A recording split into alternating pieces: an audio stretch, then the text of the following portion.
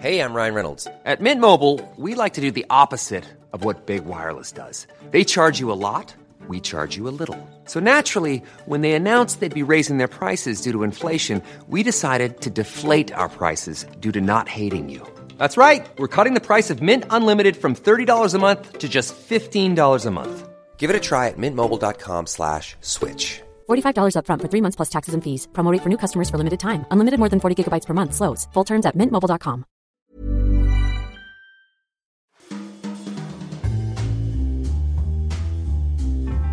Welcome to Banking Weekly from the Financial Times with me, Patrick Jenkins.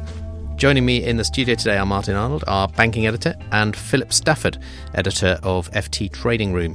Also on the line from New York, we have Ben McClanahan, our US banking editor. Today we'll be talking about Donald Trump and what his presidency of the US will mean for Wall Street. A look at another angle on Brexit, in particular what the possibility of euro-denominated trading moving away from London would mean for jobs in the city. And finally, look at Asia and the prospect for investment banking. First, though, to the US and the big story at the moment. Donald Trump's election as US president obviously has huge implications across many areas of US and global policy. But Ben, one of the things that the City of London and Wall Street are most focused on is the kinds of people he will put into key appointments, particularly at the Treasury and at the Fed, and what that means for the regulatory and broader financial environment for their activities. What are you hearing?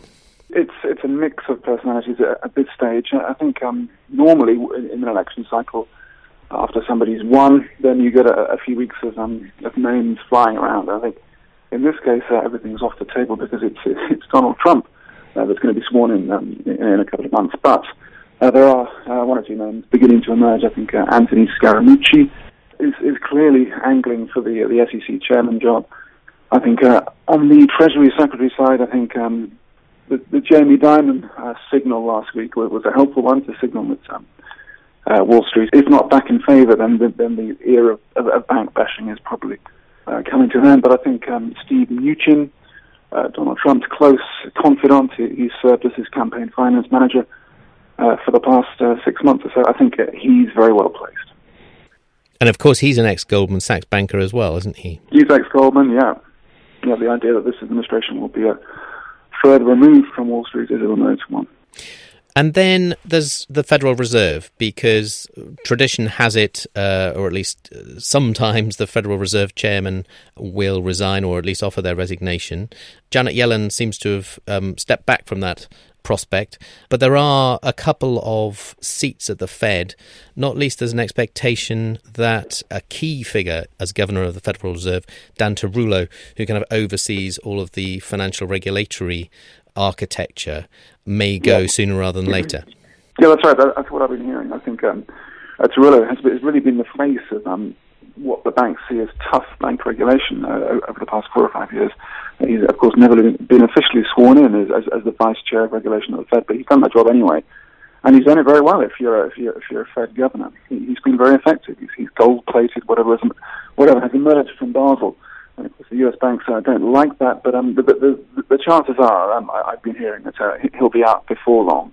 If he wants to take up a position in academia, that begins next September, October, then he's probably going to have about 6 months of limbering up to do and prepare his courses and so on. So if he's around by the spring, then that could be a bit of a surprise.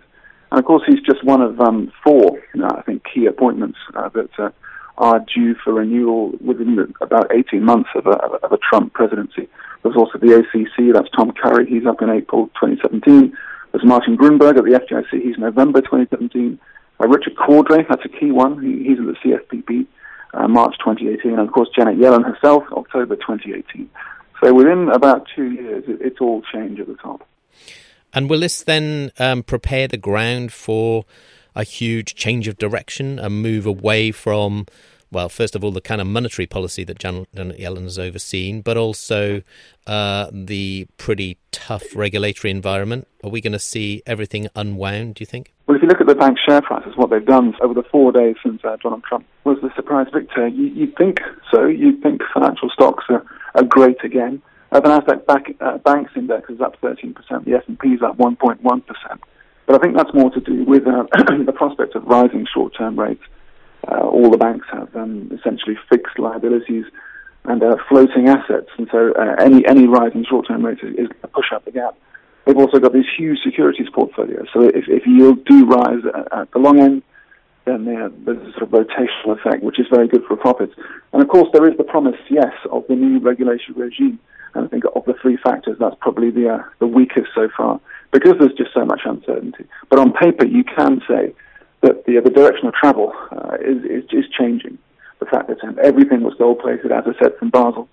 The fact that the CFPB in particular was making the bank's lives miserable. I think that's changing.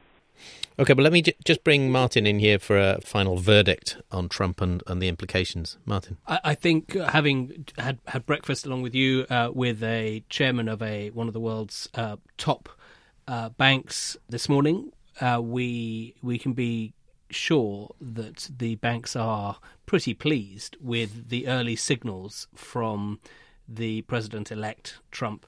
Lower taxes. They're not so excited about higher spending, but certainly on, as you mentioned, Ben, the signalling of Jamie Dimon as a potential Treasury Secretary. You compare that with Elizabeth Warren, who was widely considered to be the favourite if Hillary Clinton had won.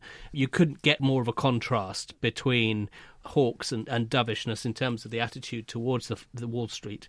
So I think that bankers do expect more helpful policy making, more helpful regulation, more helpful oversight, a friendlier approach from Washington in the future, and that is good.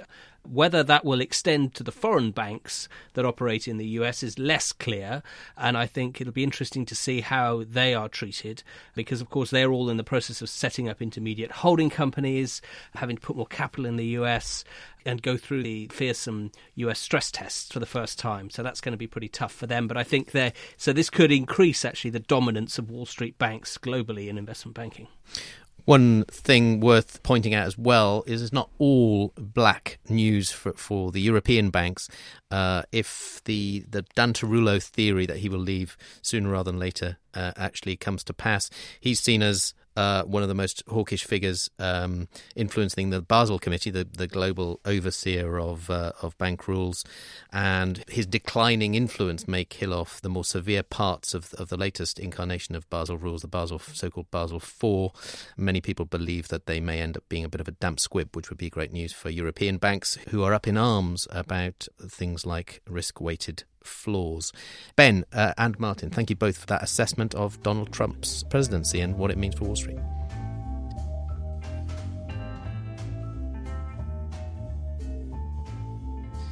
Let's move on to our second topic, and I'm joined now by Phil Stafford, who looks at all things trading.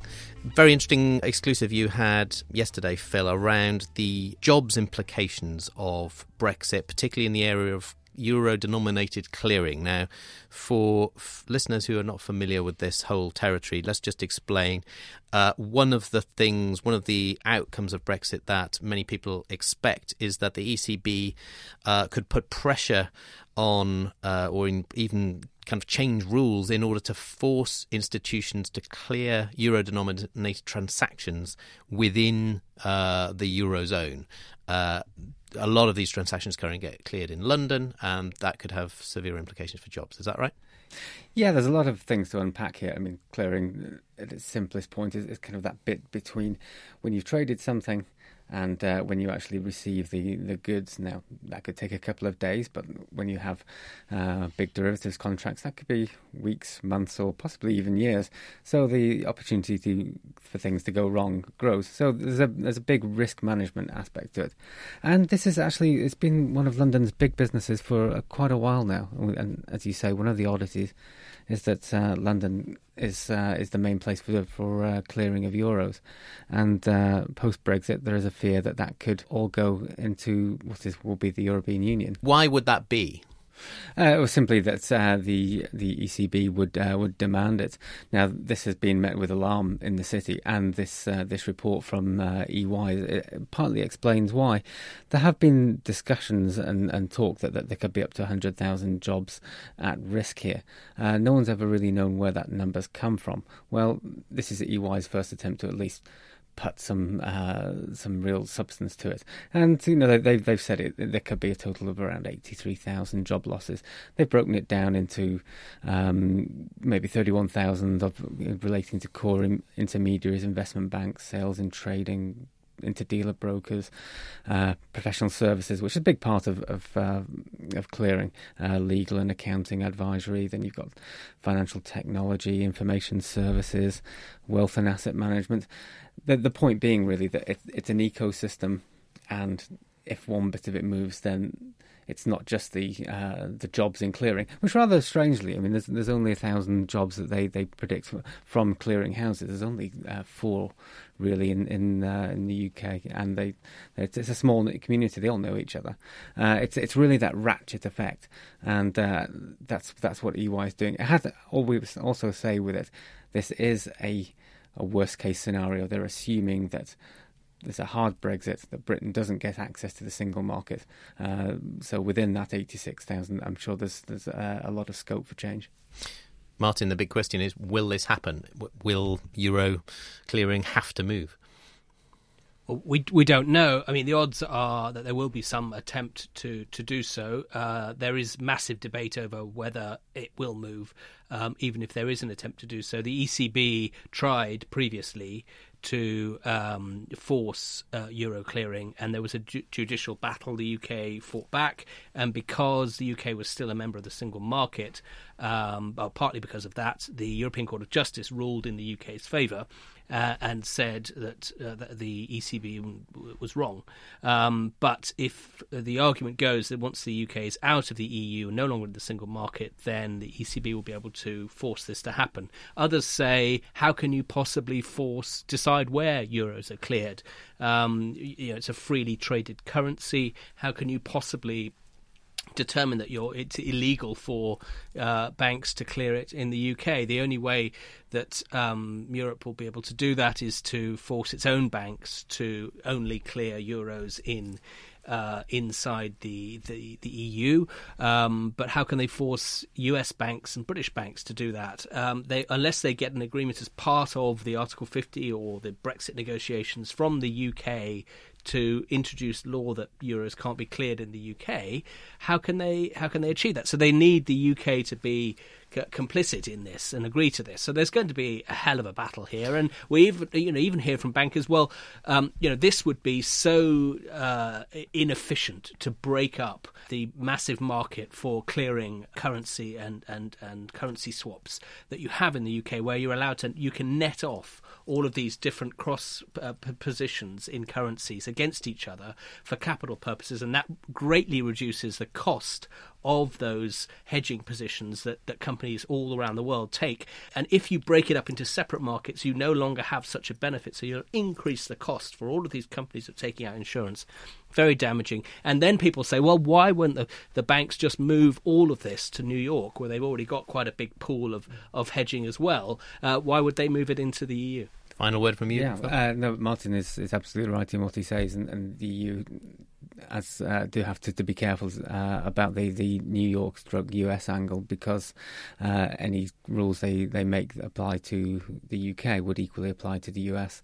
The US already has equivalence decisions. There's no problem with the US and the EU on their regulations.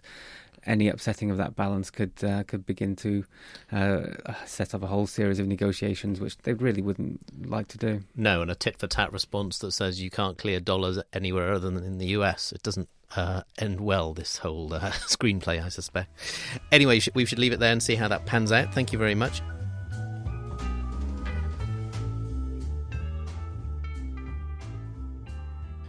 Okay, well, let's go to Don Wineland, who is our Asia financial correspondent.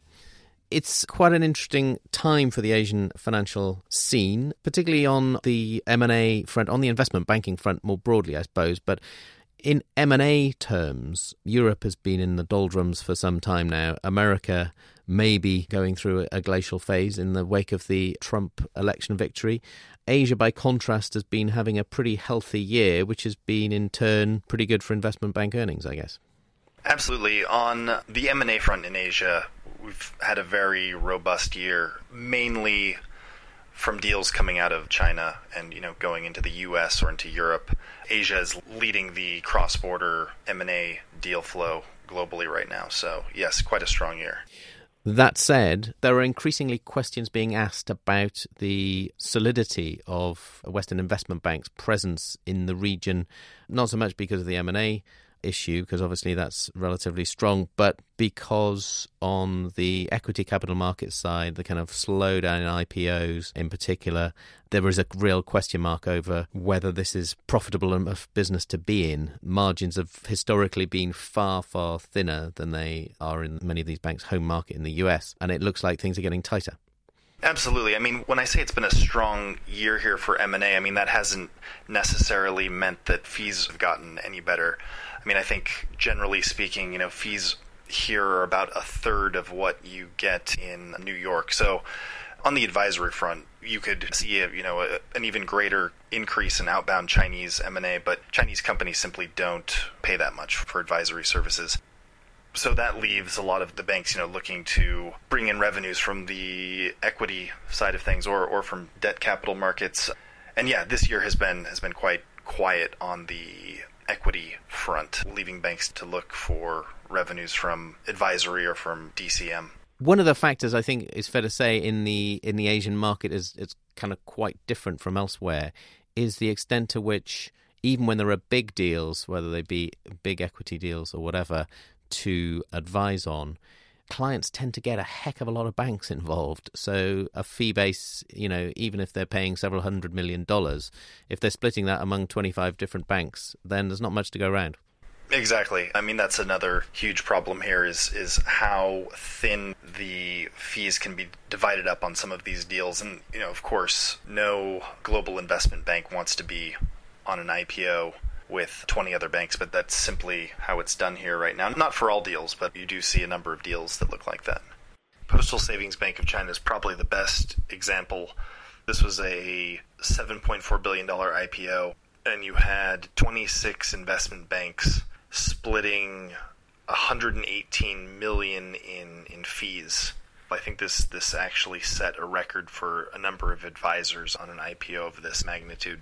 Yeah, absolutely. It's even if some areas of the investment banking market are booming in Asia, as you say, particularly on the M&A side, it doesn't mean it's a great time for Western investment banks in particular to operate in the region. Don, thank you very much for joining us. That's it for this week. All that's left for me to do is to thank Martin and Phil here in the studio, Ben McClanahan from New York and Don Wineland from Hong Kong, and also thank you for listening. Remember, you can keep up to date with all of the latest banking stories at ft.com/banking. Banking Weekly was produced by John Byrne Murdoch. Until next week, goodbye.